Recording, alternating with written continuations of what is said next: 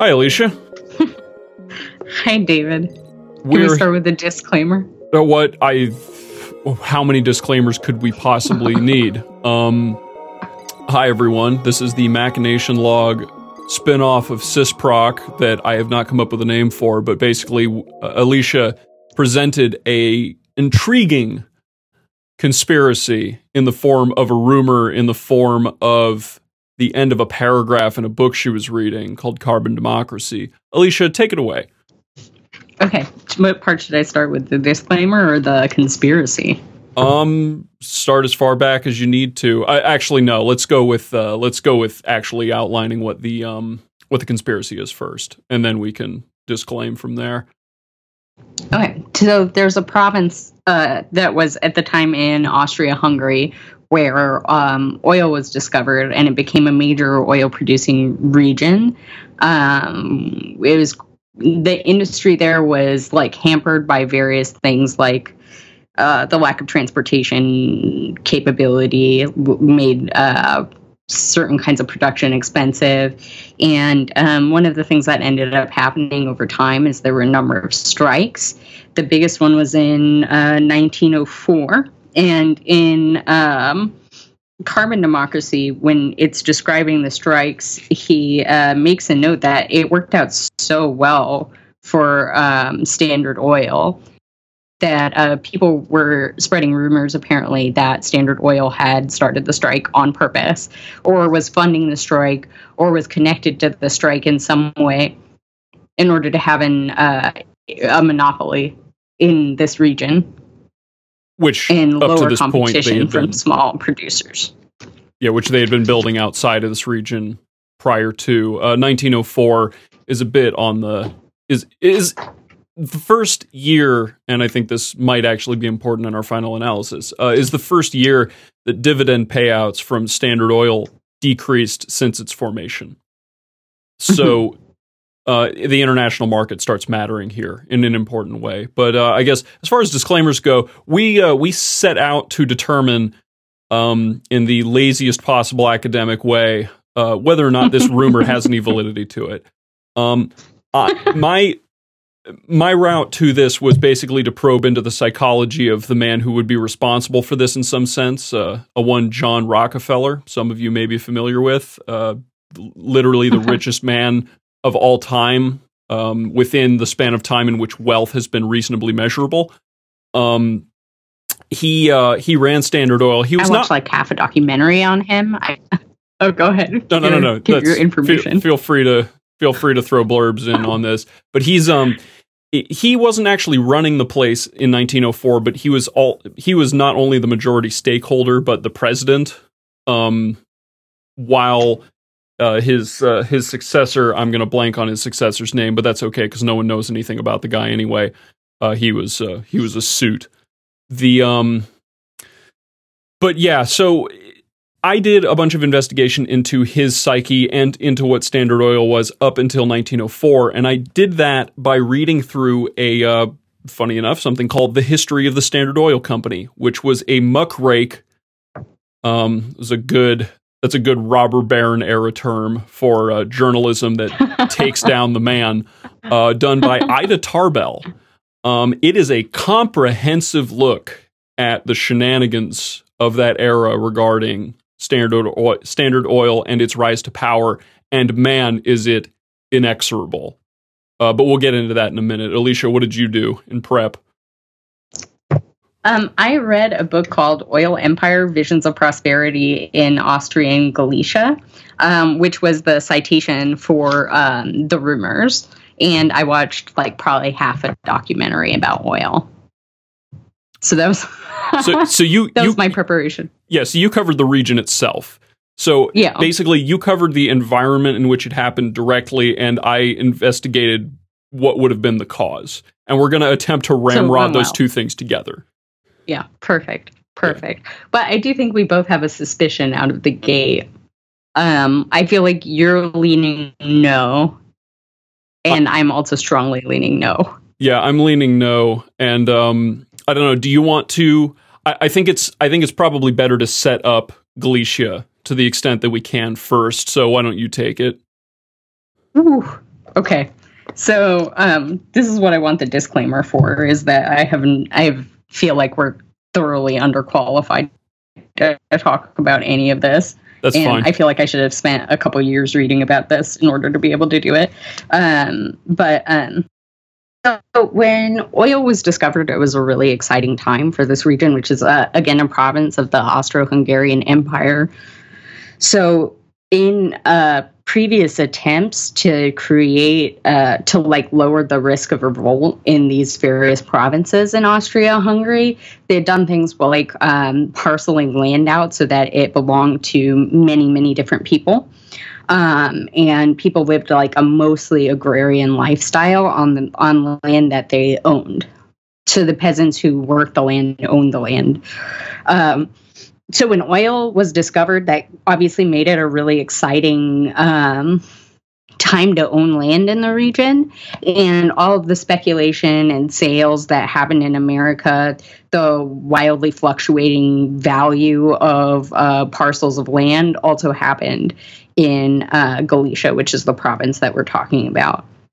There's a weird, I don't want to call it a caveat, but it's a curiosity of Austria, I believe, that land rights entitled you to the oil underneath the land in a way that actually was not practiced virtually anywhere else besides the United States. I'm forgetting specifically where I read that, but there's a big difference in the way that America and, ironically enough, the exact region we're talking about handled this, where if you were a farmer and there happened to be oil nearby, it was at your discretion to take advantage of it. Yeah, rather than it belonging to the state. Although one of the reasons that it took Standard Oil a long time to enter the region is that the rules about mineral rights kept changing. And that was actually an interesting thing for me about reading it, was thinking about whether or not you own the land, all the way up and down. What part of the land do you own when you own a piece of land and that kind of stuff? Especially because the wells are connected. The well is one big thing underground, right? Yep. So when you drill in one place, in the book, it was describing how there was this pressure that, the first person to strike oil in a little area would get a huge swell of oil. But then as more people drill, there's more of the pressure kind of goes down because it's being released at multiple points and you require a lot more to bring the oil out of the ground. Yeah, it acts a lot like a water aquifer where you're technically, you said, the pressure, the actual latent pressure of the entire reservoir, wherever it happens to lie, is decreasing because it's not like there's just a patch of oil. There's a bed of oil. Mm-hmm. So the people there had, when people started trying to sell their land to make money, they divided their land into smaller and smaller pieces. So you get things that were about the size of a football field or maybe a little bigger. And that would be the plot of land that you sold, which is really just far too small for an oil operation. Sure. And part of the reason that the circumstances got so dangerous was that there were a lot of people building oil wells right next to each other, and there wasn't really good standardized equipment that they were using to get it out of the ground. So because a lot of people had their own farms and they were only coming to work in the oil wells when they weren't working at their on the farms, in the winter, or, another time where there's not a lot of farm work, they were actually just going there to just make some money. A lot of people just on the side. It wasn't really their real job. So things that were some of the horrifying human rights, issues and abuses of or workers' rights issues and abuses of not having housing set up for workers or not having adequate housing set up for workers and all of that kind of thing. Those were a problem, partly because the workers had their stuff taken care of. So the companies, the small oil companies, didn't provide a lot of safety mechanisms, and they didn't provide a lot of things like housing, because it wasn't really anybody's primary form of income. It was kind of a secondary job that people were doing because they wanted to get drunk and have fun, and make money, rather than it being their primary form of sustenance or their primary way of supporting themselves. However, over time, that also changes as there are a lot of industry shocks that happen after the initial boom. So oil is struck. There's an initial oil boom. Everybody's selling their land and trying to buy equipment and trying to get in on this oil, endless money under the ground kind of boom. And all of those people end up losing their land and their fortune. What time period is this? I wish I could tell you off the top of my head, but I inadequately prepared for this. But this happens, I think this happens in the very late 19th century. 1890? So, yeah, something like that. But it also, it does happen over time, like from the time oil is struck, kind of forward towards 1904. There is an increase in, fewer and fewer people have access to their own land. Then there is an organized wax workers strike before 1904 because the wax industry has a lot of layoffs, right? Or they get rid of most of the wax industry has some kind of shock before 1904, and I think it's at the turn of the century, so at the beginning of the 20th century. There's some kind of shock in the wax industry, and the people who get laid off are the people who come in late, and the people who are there just kind of fucking around, the people who leave in the middle of the shift, the people who don't need it to support themselves. In other words, the people who are most there for fun are the people who get laid off. So there is a organized strike of wax workers. Previously, because this is in Eastern Galicia, which is now Western Ukraine.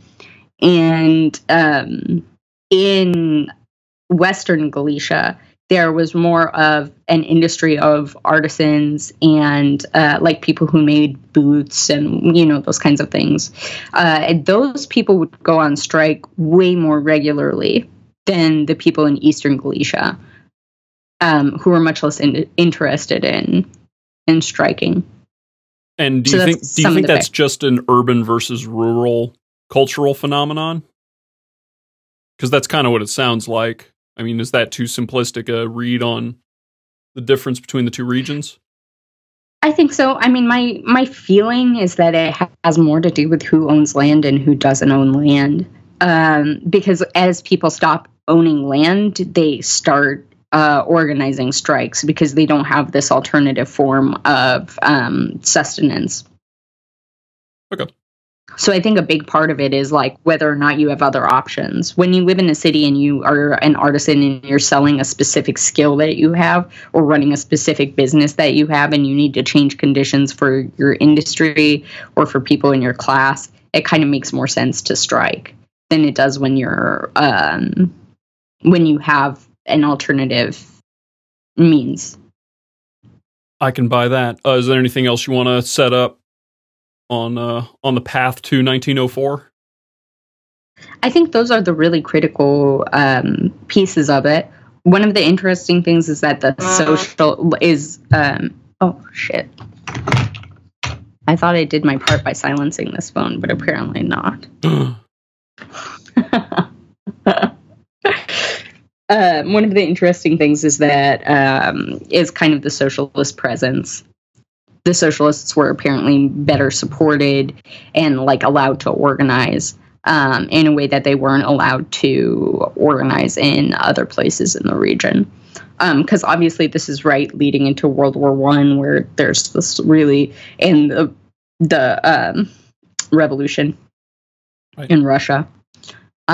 There's a lot of tension between working class people and wealthy people, and the ruling class in most of the European countries in this time at this time, they are very concerned with the people organizing and organizing either for democracy or to get more power in the hands of the people in other ways, and or making production labor difficult in their countries.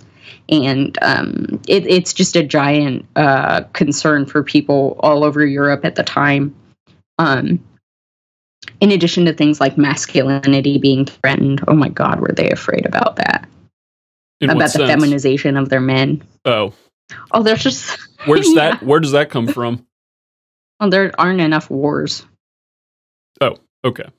Well, they're about to fix that like nobody's business. So just hold on. That entire region, you're covered. Yeah, you can just chill just a little bit, and you're gonna get it. There's, there's some. It's an interesting cultural moment in the ways that it parallels our contemporary time, where there is. I feel like the cultural war really starts around this era, and because most countries have like an industrial part, or they're scrambling to get industry to come to their country, they have like the beginnings of what we conceive of as modern life. Sure. I mean, we're talking about oil. We're talking about what effectively generates modern life. So it would make sense that one follows the other. Mm-hmm. Yeah. And so it's a very interesting time in the socialists in Austria-Hungary are in an interesting position. And in fact, the rest of the socialists made fun of them for being so in love with their monarchy and the government there and having such a cozy relationship. They were able to speak really openly, so they spread a lot of information on how to organize and how to strike. Yeah, that seems like it plays a major role in the proclivity of that region to do that, because as we'll see, nothing of the sort is happening across the pond. Yeah, I don't know as much about that, so I didn't really find the contrasting region in America. Is there a place in America where you would draw a clear parallel? I mean, if you're done setting it up, we can do that segue. Yeah. America got started on this stuff a little bit earlier. I'm not entirely sure just what elements of the first and second industrial revolutions were responsible for this, but somewhere in the 1870s, oil started to pick up, and people started in the same way as the gold rushes before and after this. People just started claiming land and building oil wells as fast as they could, either digging them by hand or finally actually industrializing them at some point. But not too long after that, you start getting major refineries, and one of those was Standard Oil, run by John D. Rockefeller. And I won't go into the entire history of them because that's not necessarily what's important. What is important is that John Rockefeller is, I don't want to call him a man of dualities, because he really does have a single purpose, which is to be the profit generator of his time. He does an impeccable job of collaborating with who he needs to and browbeating who he doesn't until he is in control of absolutely everything. He starts off, his first major play is to create a union of the refineries in Cleveland, where he is founded, in order to get better prices on crude oil. That looks like a failure, but is actually not a failure, because when the union breaks up, it turns out that Standard Oil owns 90% of the plants now that were part of that union. He then forms another clandestine organization, and this one I thought was going to lead to me I thought for sure this was going to just be the smoking gun. I need to see if I can find this. He founded an organization called the Southern Improvement Company, or the South Improvement Company, which was in its charter designed to be the cloak and dagger organization that we all assume, like the Bohemian Grove is supposed to be, just for everything. Yeah. And I'll give you a taste of this. This was a charter. Now, there's some potential dubiousness in what is written here, because the oil men, as they're called by Ida Tarbell, that discovered this charter during an investigation at the highest possible levels when it was demanded of them. The South Improvement Company's contract goes thus, or its charter goes thus. And mind, this was not public knowledge, because the South Improvement Company was effectively not public knowledge until they were forced by the courts to reveal it.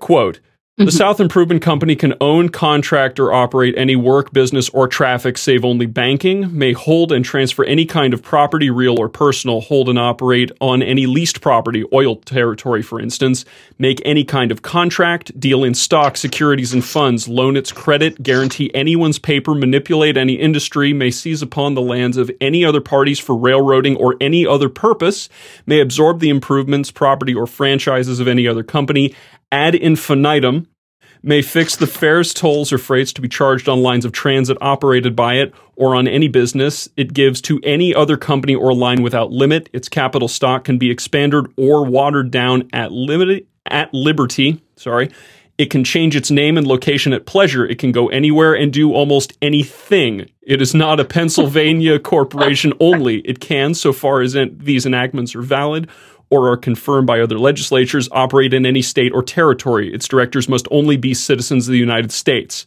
not necessarily of Pennsylvania. It is responsible to no one. Its stockholders are only liable to the amount of their stock in it. Its directors, when wielding all the princely powers of the corporation, are also responsible only to the amount of their stock in it. It may control the business of the continent and hold and transfer millions of property and yet be rotten to the core.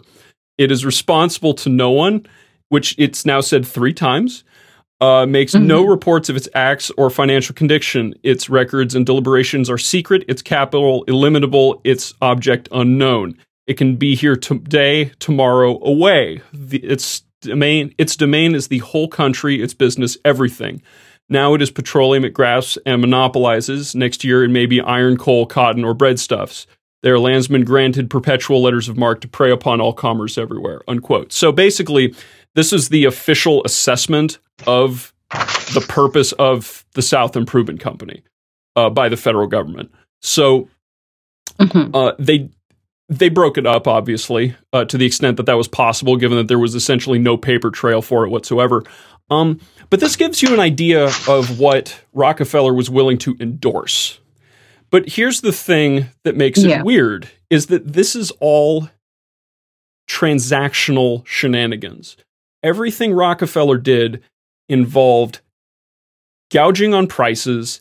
It involved securing rebates with railroads so that he could get, for example, the first intersection that he has with foreign powers falls into this next category of transportation. Europe starts building their own refineries because after a while, refined oil is seen, and kerosene in particular is very popular.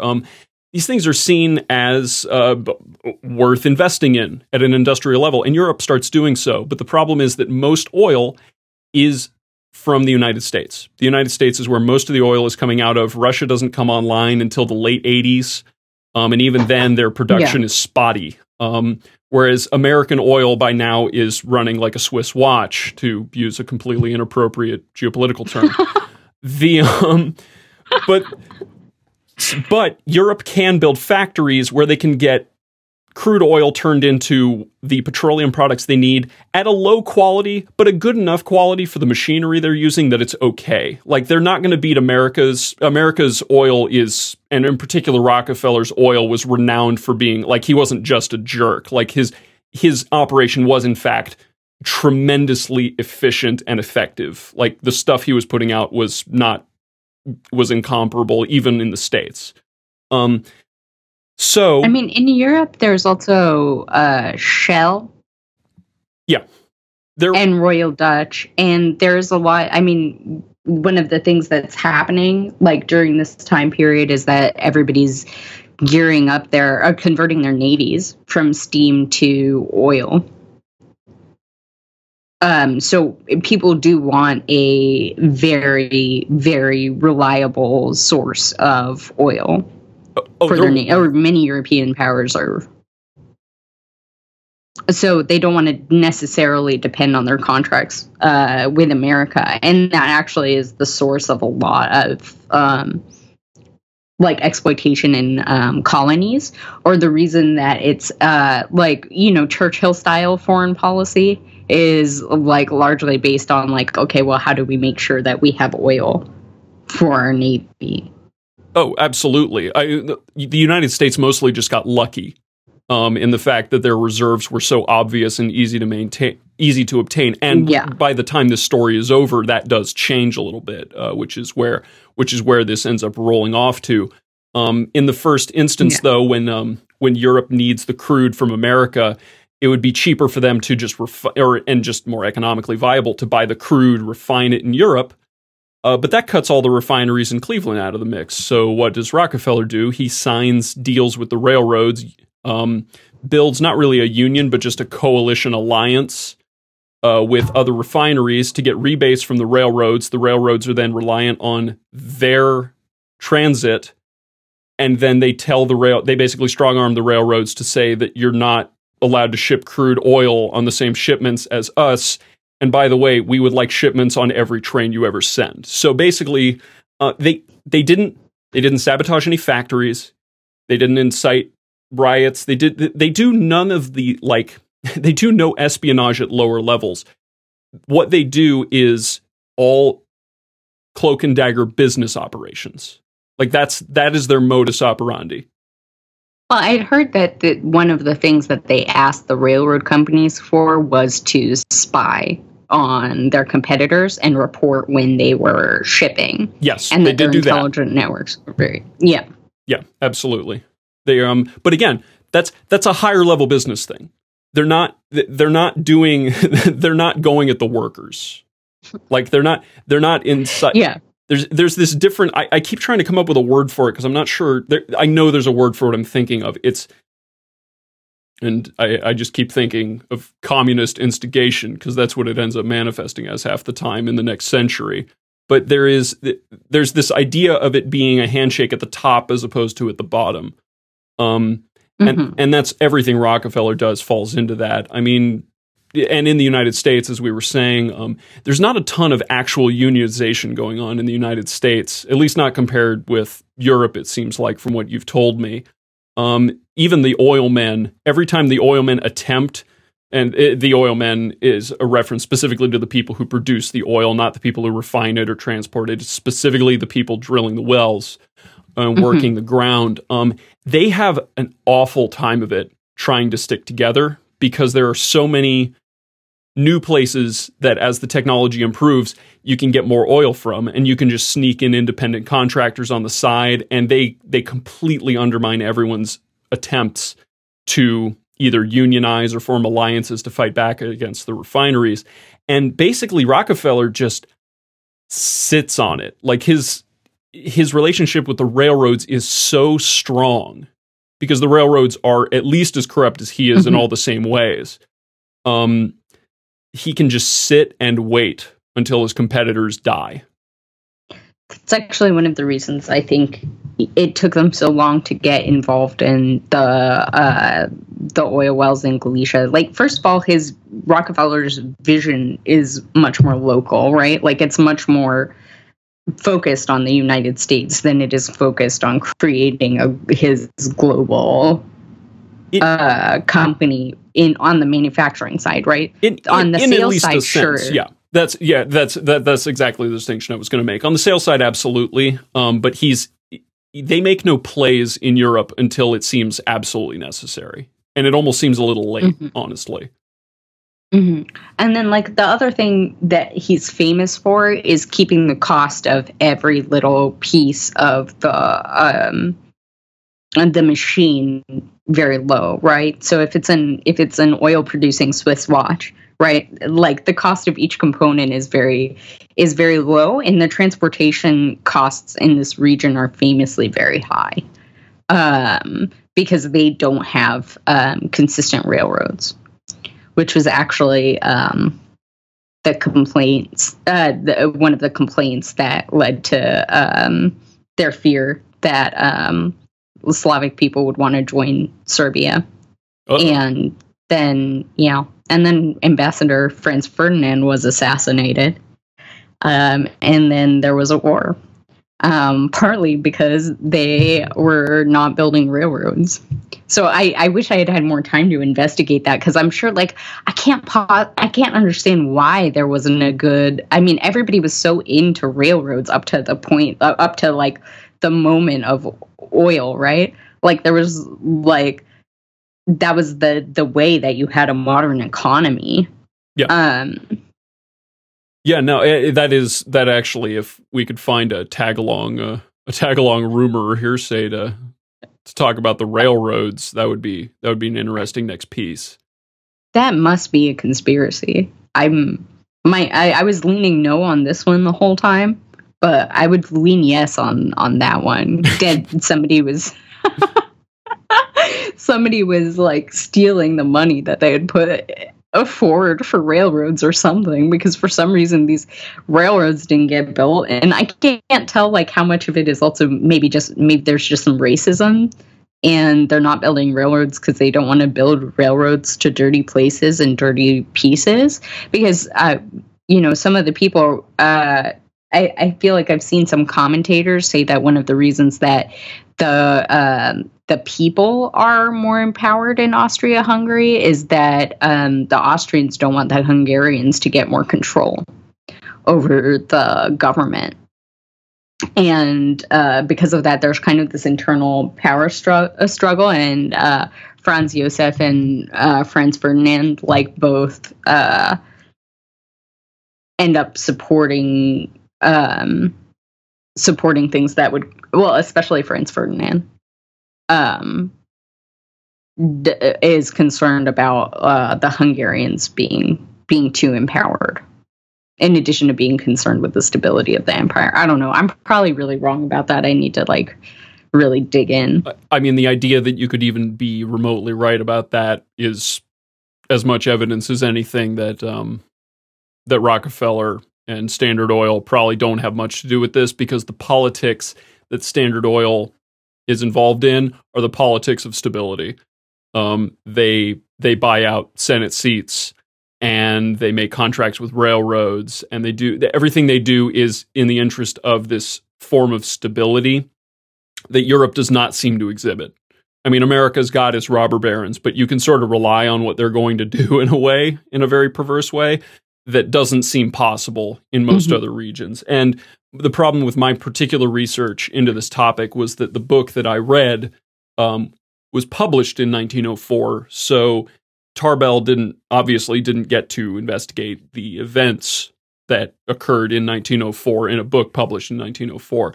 But nothing up to this point suggests that this was, other than an absolute love of destroying independent companies and getting rebates on railroads. Like, those are Rockefeller's basically two favorite things in the world. There are accounts of him and his family. Yeah, and his family, but apparently there are like accounts. And the church? How could you forget the church? Pretty easily after reading this book. There's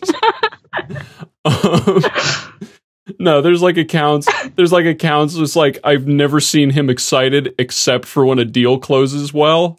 And apparently then he's like dancing and stuff. But unless he really gets on the right side of a negotiation, he's apparently just the most absolute terrifying stoic. There's a scene where he was in court and he was just basically lying the whole time, but just blatantly lying about his affiliation with organizations that was provable in court at the time. He was just lying because he knew he could get away with it. Someone stood up for some sort of polemic and said, I don't have the line here precisely, but it was something like, "Never have I seen eyes like those," or something like that. Apparently the stare that, if you've never seen a picture of John Rockefeller, apparently his stare is at least as menacing as it appears to be in those pictures. He was apparently just a terrifying man to confront. Do you know what year the trust gets broken up? Which one? The monopoly of Standard Oil, right? There's a moment that it becomes Exxon. 1911, I believe. Gotcha. It turns into 34 different companies, and that's actually when Rockefeller becomes the richest man in the world. And that bit of stock market fuckery is ingenious, but that's a tale for another time. And in any case, it still suggests to me that somewhere in 1903, I believe it's the last thing Tarbell writes about, she does reference that Standard Oil sets up in Galicia because Galicia starts pumping out a bunch of oil. They set up a refinery there, and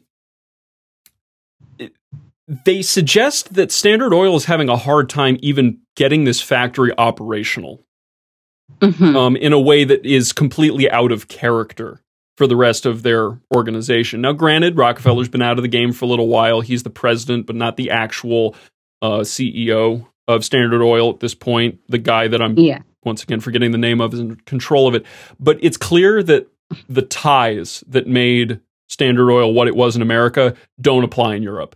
And they don't apply in Europe in a way that is totally, I mean, if you trace American intervention into foreign affairs, not talking in modern terms, although it really hasn't improved much, America has always been bad at clandestinely intervening in other people's business. Like, we're just not good at the spy game.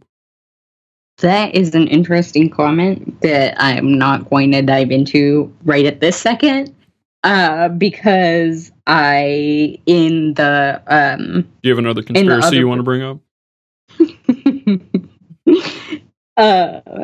No, I was going to point out that Standard Oil doesn't really get going in Galicia until 1909. Like, that's when it's moving in, according to Oil Empire, Visions of Prosperity in Austrian Galicia. Where production goes down, right? There's this glut of overproduction in Galicia around oil, and it's one of the problems that they have is that they're making oil too cheap and so on and so forth. So, and the strikes actually come at a time when the overproduction has become a massive problem, which was supposedly the other motivator for Standard Oil to fund this strike, is that there's just too much oil coming out of the region. But they don't really get going until 1909, where the local producers are struggling a lot more. Well, they survived times like that in America, so I'm sure they did okay in the long run. But I can't comment on that since I didn't read forward into the history, so I'm not sure. Gotcha. It just seems like a long wait to get rolling after you, like, I'm sure they survived the shock and still had, and I also don't know how much they had wells versus refineries, or like what part of the oil industry that they were in Galicia. They didn't want to be in oil production. They deliberately, Standard Oil at its height only owned about 11% of the total oil production in the world, when they owned about 90% of its refineries. And the reason for that is very simple. They can control the railroads and the pipelines and the factories. They cannot control the production of oil. And they caught that early and stayed the hell away from it and let other people speculate on it. And because Rockefeller was so good at negotiating prices, that was probably a really, really smart move. I think it would be prohibitively expensive to set up in this region. Like you were talking about when they did start going in, it's just hard to get anything done because I don't know. I think we should speculate as to why it was harder, because I don't know. I mean, like, why was it harder to get this kind of work done in Europe versus in America, you think? Couldn't tell you. I mean, America, from what I read about American oil, it was apparently trivially easy to produce the crude. Like, it was bubbling in places. They didn't have to they didn't even need machinery for the first handful of years to get at it. Apparently, the reserves were enormous, and I don't know whether or not that was the case in Europe. I really think it has a lot to do with the transportation issues. Like, I don't think it's just because if we're talking about the refining side of things, like, is there a reason that you wouldn't, like, given that you have a refinery model, like a model of refineries in America already, that you wouldn't establish a refinery in places where there was crude oil?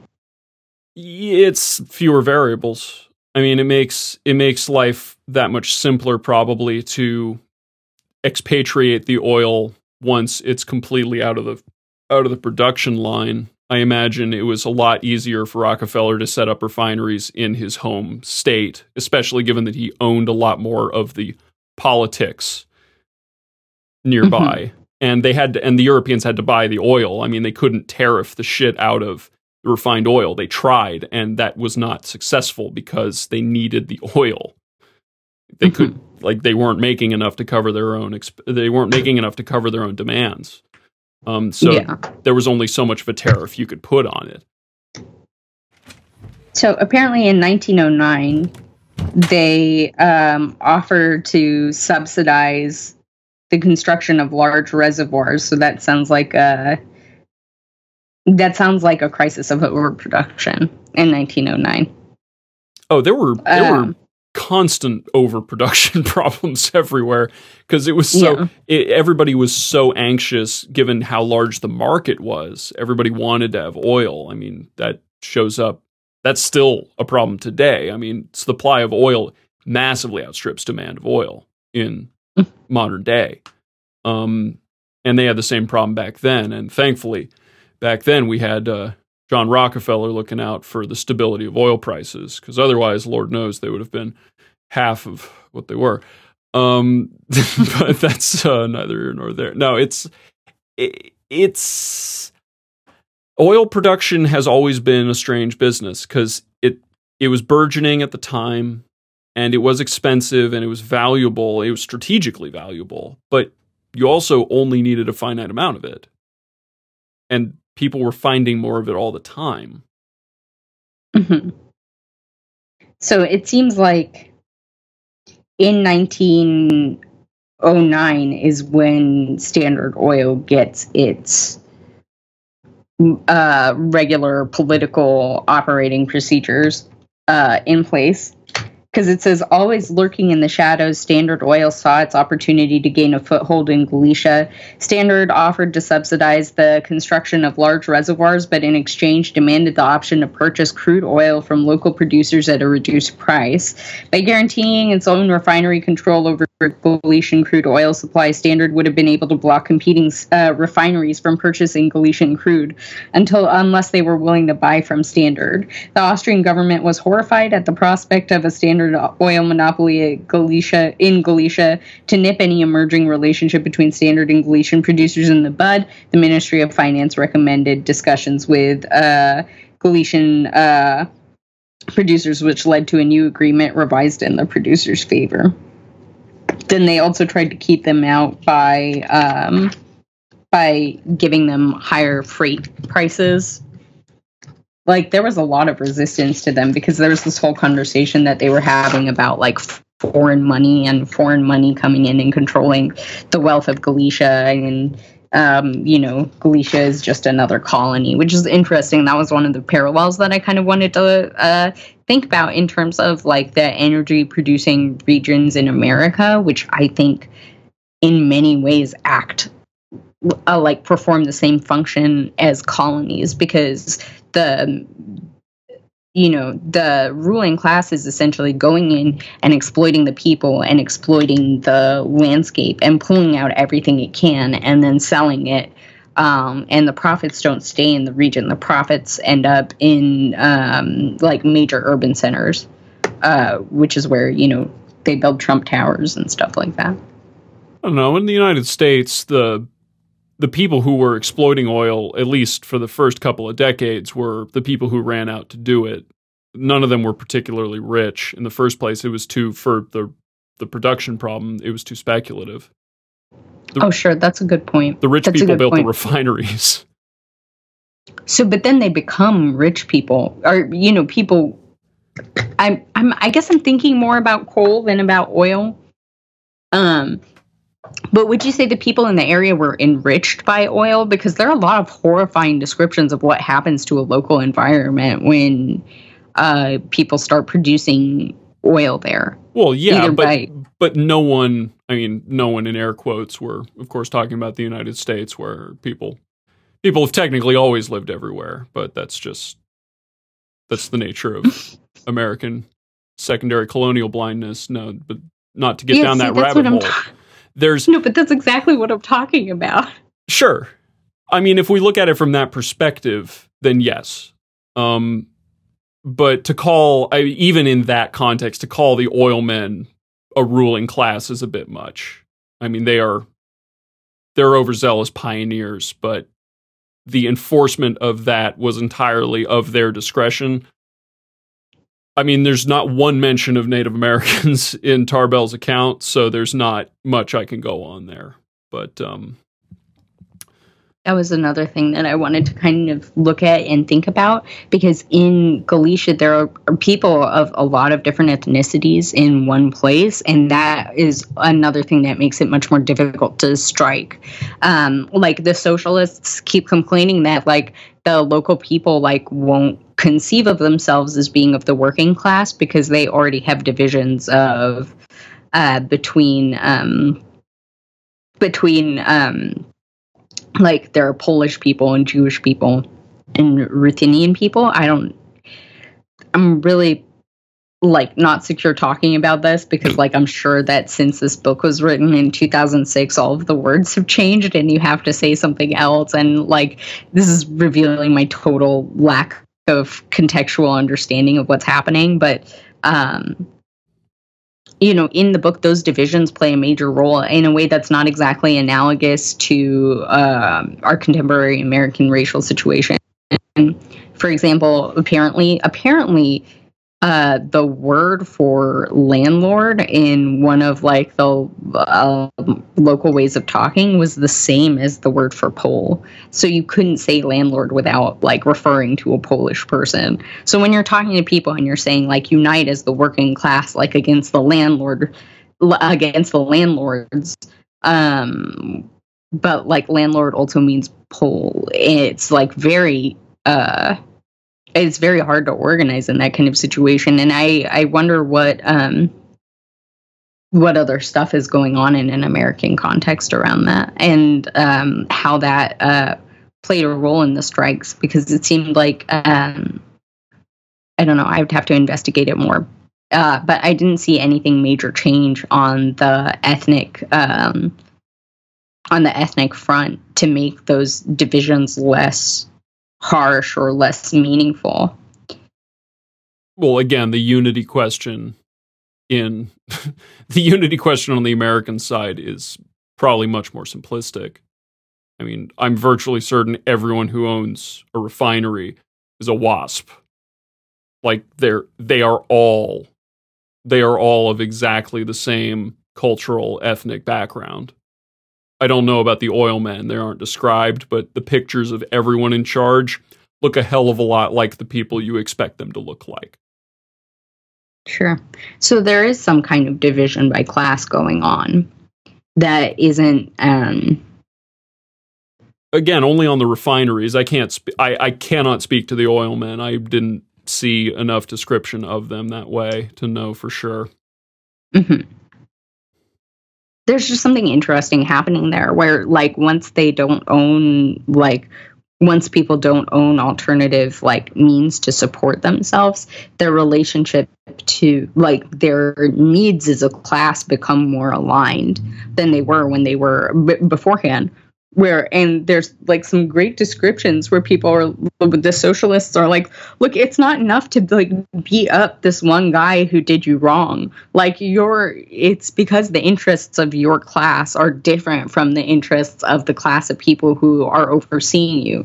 But because those were decided, like, ethnically, in a lot of cases, there's a lot of tension. And because obviously, like, there's like a huge amount of anti-Semitism at this point in time. And the popular depiction of Jewish people is of as people who like are owning the taverns or like are overseers on these all of the various schemes.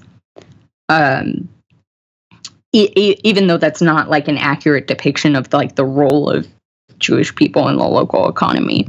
And they Jewish people in this region like do a bunch of different jobs and have a bunch of different kinds of roles. And I wonder if like that's not also similar to how we conceive of race in this era. Like when people aren't erased from it.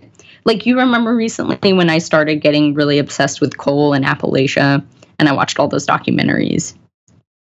Sure. I actually have no memory of that whatsoever. Oh, you know how I like get on a tear and I just like learn everything I can about like one little place. Yeah, I know that part. That's why we're doing this right now.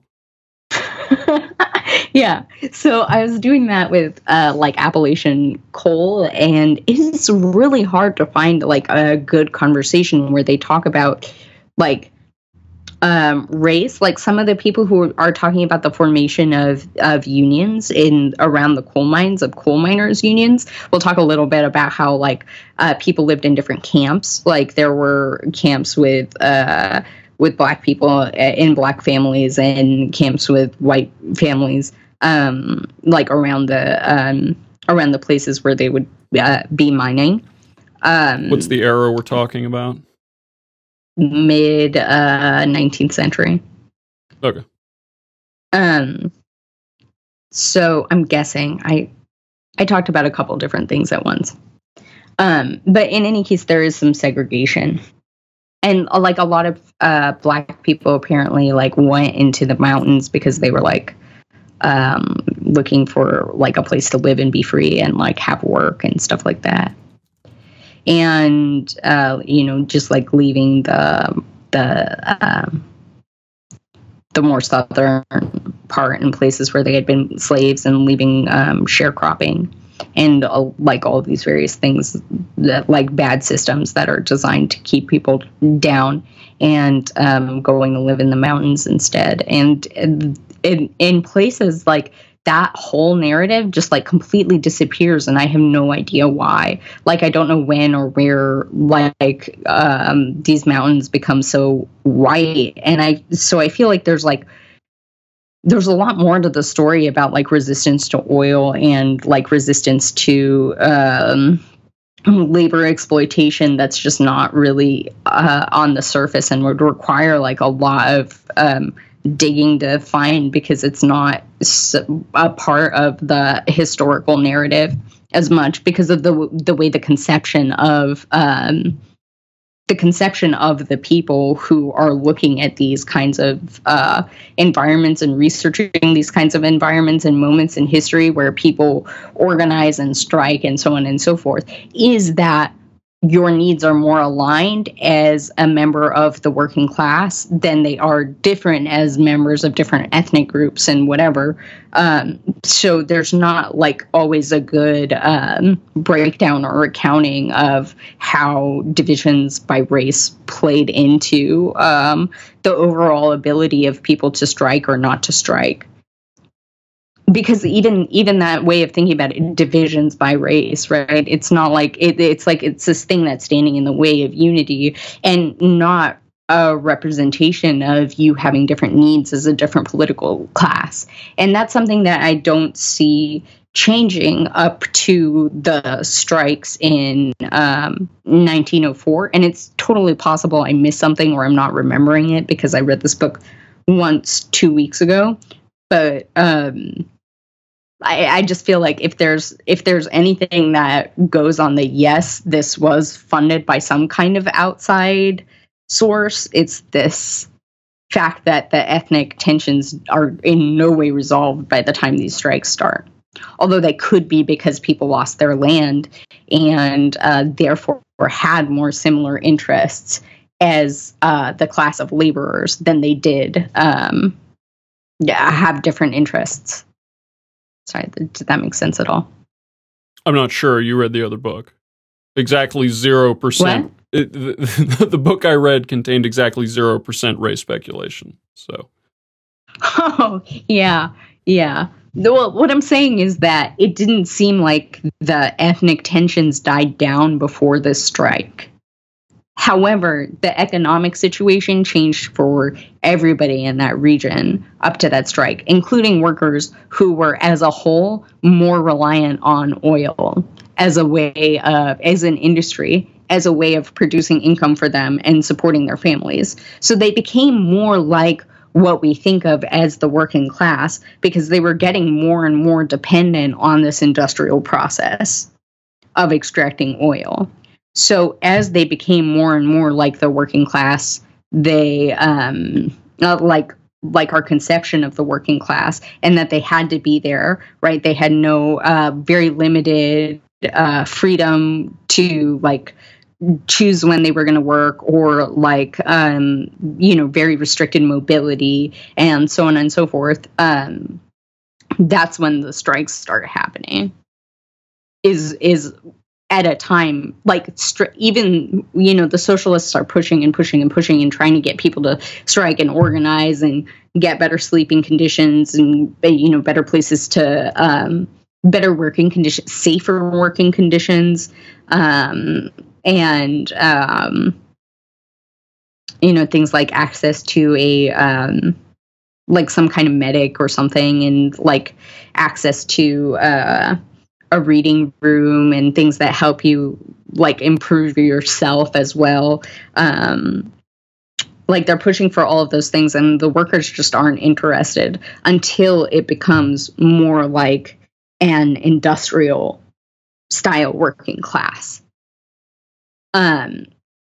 So my theory is obviously like when they become this more industrial style working class is when they can organize and strike, because that's a sensible framework for thinking about their interests, and when their interests become more similar. But when they're divided into classes, when they do different types of work based on their ethnicity, when they have access to different, they have different needs at different times based on your ethnicity. Alicia, do you have some other specific thing that you are gnawing at that you want us to discuss in 2 weeks? Because it sounds like you are trying to drill down on a detail of this very, very hard. I just don't know how to like explain what I'm saying, and I'm not sure if I'm saying it right, and I'm anxious that I'm definitely saying it wrong because I'm not like attuned to the specific like ethnic divisions of the region. I don't know a lot about it, and but like the important point is that like the thing that I'm curious about is whether or not like that was also true in America, and we just don't know because of the way our histories are told. In fact, when you go back through this, you could cut out almost everything except for that little bit. Which bit? This bit where I'm saying like maybe there's a similar story in America to the one where like as the working class becomes more of an industrial working class, there's a shift or towards being able to ally across ethnic lines, because you become more similar as a working class. Your political needs are more similar, like what you advocate for is more similar. Your economic needs are more similar than they are when you're a more dispersed, when you have different economic needs based on your race or ethnicity, because you're the pressures and influences on you are different. I'm still trying to figure out how to tie this to the American side of it. The question, because it's the thing is you're making it the problem is what you're saying is a hunch still. Like I'm not sure what we're supposed to do with that if you don't have something in particular you want to explore about it. And I will definitely have to do research in order to explore it. Yeah. Since I know exactly nothing about it. Let's do that at some point for fun. Well, then maybe not. Figure out a damn thing. Maybe not in public. What? Find a conspiracy. What? Find sometimes we can talk to each other as friends. Find a race transition to social class disparity conspiracy sometime between 1850 and 1900 in America. And then we'll discuss that. That sounds easy. Well, I'll do it. Okay. I'll do it, but I do want to talk. Watch me. All right. No, but I want to talk about this spy thing. This spying thing in America is so inept at influencing foreign governments. And No. I don't mean. I mean from a bang for the buck perspective. I'm talking in terms of competence. We can throw insane amounts of resources at it, but we get comparatively little for it. So it's been the argument against the CIA since its inception, is that we are very, very bad at that. Like, the CIA is well funded. That's how it gets everything done. Do you think that there are more efficient intelligence agencies elsewhere in the world? Yeah, absolutely. Do you think other governments run more efficient? They have to. They have less money. They have less resources. Most of it's a function of the fact that we don't live next to anybody. Like, we have a shitload more actual barriers to cross in order to be chummy with other people, which is necessary for espionage. Well, I mean, the Zimmerman telegram. I don't know. Went to Mexico. Oh, in World War I, there's this great moment where I think it's like somebody in Germany sends a message to somebody in Mexico being like, hey, if America joins this war, how about you're our ally? Does that sound cool? And but the British intelligence is monitoring transatlantic communications, and so they know that this telegram has been sent, and they have to break it to the Americans. Man, that makes British intelligence sound pretty good. That's what I'm saying, but like, does American intelligence like not have things like that in place? Like, absolutely not. I mean, they absolutely do. Yeah. Because why wouldn't you? Oh, absolutely. They definitely do. But as a function of our lack of focus internationally, we do a much worse job at it. Like, Britain is concerned about the countries right next to it and is close enough to the countries next to it that it can actually do an effective job with that. We have to ship people across an ocean to do anything. And we try to do that everywhere. Like, we don't care about Mexico or Canada the way we care about a lot of other countries around us. Like, even South America is a stretch. Yeah. But, I mean, Britain's interests aren't just like immediately what's surrounding them, right? No. But like, I mean, just because we're talking about oil, and like natural resources, and like, there's a region that's famous for wars for oil. And which one is that? We call it the Middle East. Yeah. Yeah. And who's done a good job of espionage in the Middle East? No one. Yeah, that's true. That's true. Nobody. It's maybe argue Russia, but even they don't do a great job of it. So no, but why not? Like, why not? Do we want to do a conspiracy on that? And here's another question. Why do we have the belief that intelligence in the Middle East is so bad? Like, what form? Like, I have no idea why I have that opinion or where it came from. No, I actually do know. It was a book about oil, and they were talking about all of these, like, various...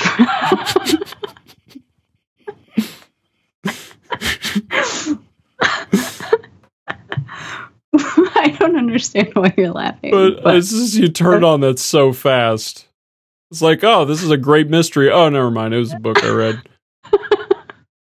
Well, I know that that's where my perception comes from, but where does your perception come from? To the point where we could just like laugh about it, What? like it was an in joke that we both knew the answer to. I mean, mine to the degree that it's an informed opinion about it at all is just that we seem to so frequently have to switch sides. Like, generally speaking, you can maintain a balance of power by propping up a weak member or sabotaging a strong member of a state. We have to switch friends in the Middle East so frequently, it suggests we're doing a bad job of keeping track of what's going on. Did you know in the declassified torture reports, the CIA tortured people that it didn't realize were its own informants? That is also the kind of thing that comes out that suggests to me that we don't have a great handle on this. Also, did you know that torture doesn't work? Look, we have a lot of other conspiracies we have to get to before we can discuss the veracity or efficacy I know. We need to pick a really bullshit conspiracy next we can have fun with, because like it has to just be like Area 51, because we need to establish that we're just saying bullshit and nothing serious, so that we can eventually do this other conspiracy. What? I mean, well, so that we can say things like torture is a terrible tool, and you have to wonder why you would continue to use this terrible tool. And I actually have an interesting theory about that, but it's not a conspiracy. It just has to do with like bureaucracies and like organizational structures and like reporting to people and stuff like that. I mean, I was just going to blame the other mind's fallacy like I always do. So I'm virtually certain that's why we torture people. Wait, can you connect those? The other mind's fallacy tells you that when you torture someone else, they are more likely to tell you the truth because they will understand through your use of power that you are powerful and are worth giving that information to in some sense. It's the same reason why we think that bombing civilians works in every generation. That is a mental defect of the way that you assess situations when you come under threat or pain without dying.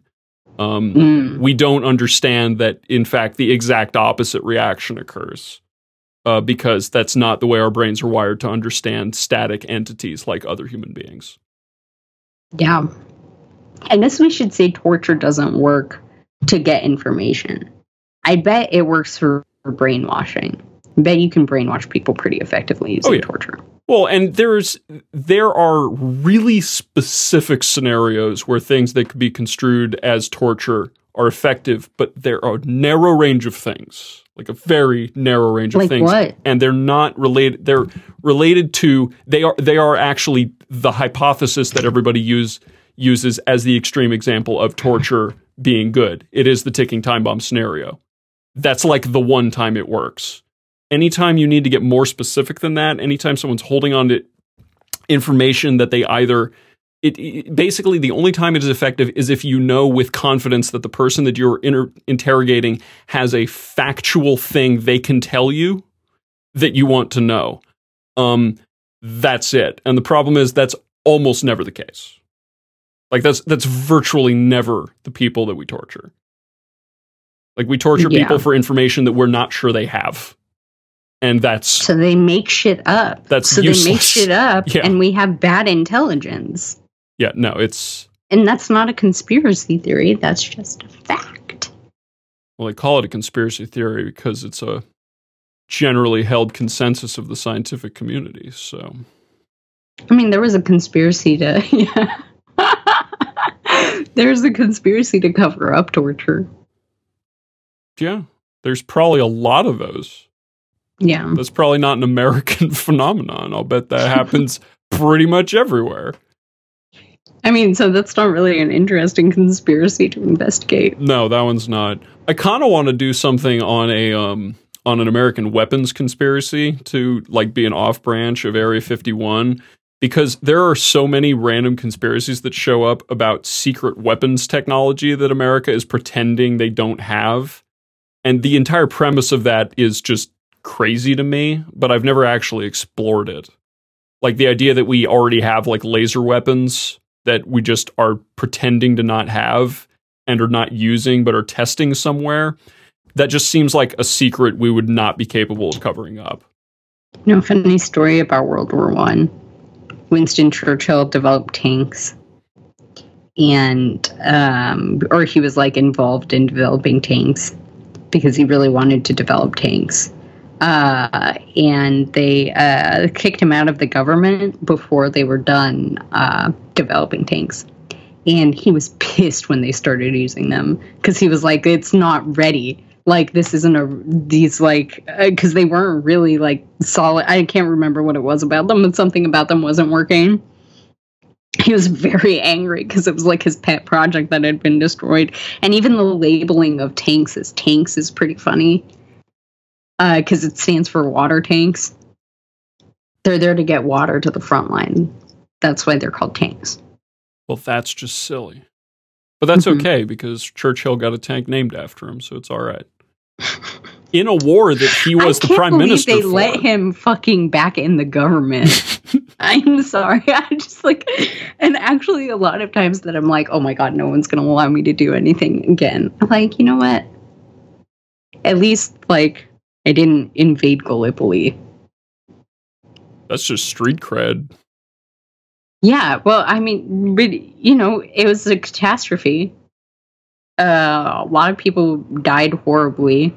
We take those too. Did you listen to that?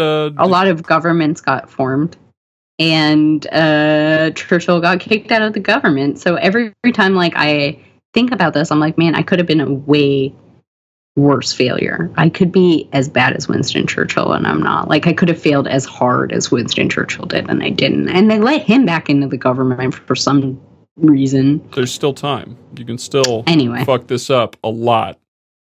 You can. Yeah, that's what I'm saying. Maybe I need to try to like fail harder. Although I don't even want to succeed the way Winston Churchill succeeded, let alone fail the way he failed. Anyway. You don't want the glory or the shame. All right. Neither. What were you saying? What? Oh, no. I was just going to wrap this up. I kind of want to cap this. I want to cap this by making the intro for this. Alicia, why are we studying conspiracies in the first place? I'm sorry. Go ahead. I'm losing tons of... I'm getting an obnoxious amount of drops here. I don't know what the deal is. It's because we said CIA too many times. Almost certainly. I can believe that. So, Alicia, what's cool about conspiracies? Why the hell are we talking about them? Oh, sorry. Go ahead. Why are we talking about conspiracies? Why are they cool? Okay, conspiracies are interesting because there's no clear classification of when something becomes a conspiracy theory.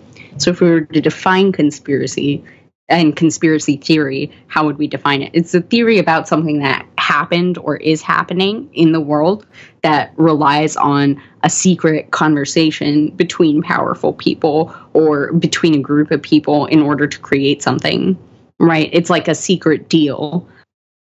However, the way that people talk about them is as if they're impossible, because I don't know why.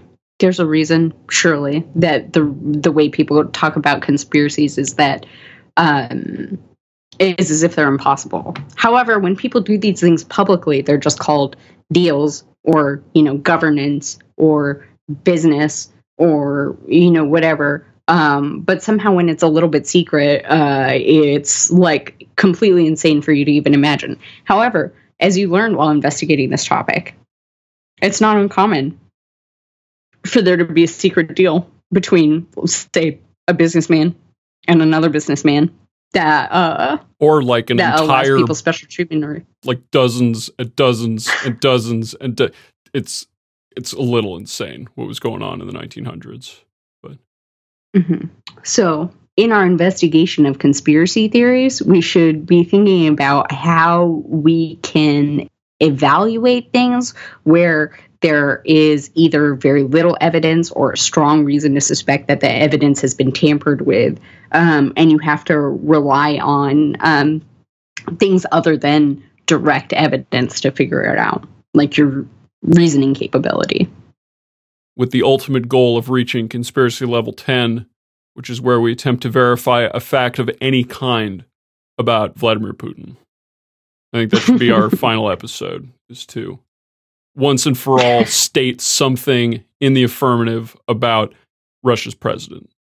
Well, I know that he likes to ride horses. Look, don't say that out loud.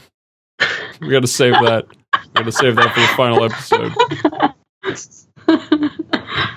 He's very convincing. He's very persuasive on a number of topics. On liking horses? Mm-hmm. I have never seen a video of him talking about horses, but I have seen a video of him talking about being convinced that there were weapons of mass destruction by the United States. Was that a conspiracy? Some would say so. We're going to have to wait to find out. We could actually totally do that as a capstone course in conspiracy theories. That is definitely one of the most obnoxious ones to research, so... The weapons of mass destruction one. Yeah. There's a couple layers to that one. Well, what would be which thesis would we evaluate? It would be how many people knew versus believed. Yeah. Okay, but what are we going to do next time? I have no earthly idea. But I think... this was fun. This was historical. I got to learn a lot about Galician oil, which I like. We could pick a World War I conspiracy. I love World War I conspiracies. All right. If you've got a favorite one, otherwise we can wait and declare it later. But I have to think about it. I will dig around and think about it. I mean, I just happen to know the most about World War I for whatever fucking weirdo reason. Probably because you live near Thomas. But no, I've read way more books on it than he has. Okay. You can ask him. He defers to me on many questions about World War I. I believe you. We'll come up with a conspiracy that we can investigate, and we will do that in due course. Okay. Yeah, that sounds good. In the meantime, I need to go take a nap. So, Alicia, thank you for being part of the Machination Log. Thank you.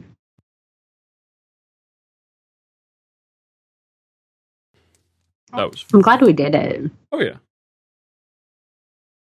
That was fine for a first episode. There's plenty to iron out in the format. I think we need to do something more like... Totally. I think we need to do something a little juicier to the next one. Where there's a secret history of organizations that we have to trace. And then we go, something smells fishy here. And we have to decide who's Mully and who's Scully. Who's Scully and who's Mulder.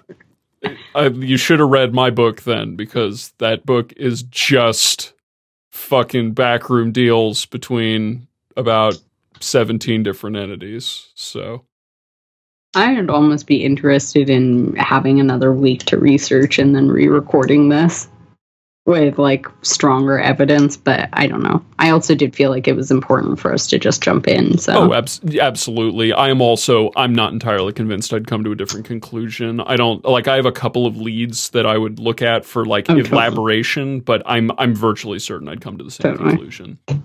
Totally. Same. Okay, I'm gonna go have dinner because all I've had today is yogurt and carrots, and I was already prone to being delirious. So I'm going to go watch Scandal. All right. I'll let you go do that. I'll put flowers in a vase for my grandma, I think. It's probably what I'm going to do. But Oh, are you going to a Christmas thing? What? Yeah, Christmas. It's a Christmas present. Oh. She doesn't like material objects, so I'm going to get her material objects that she can throw away. Cool. Please edit this out if, don't keep this part in.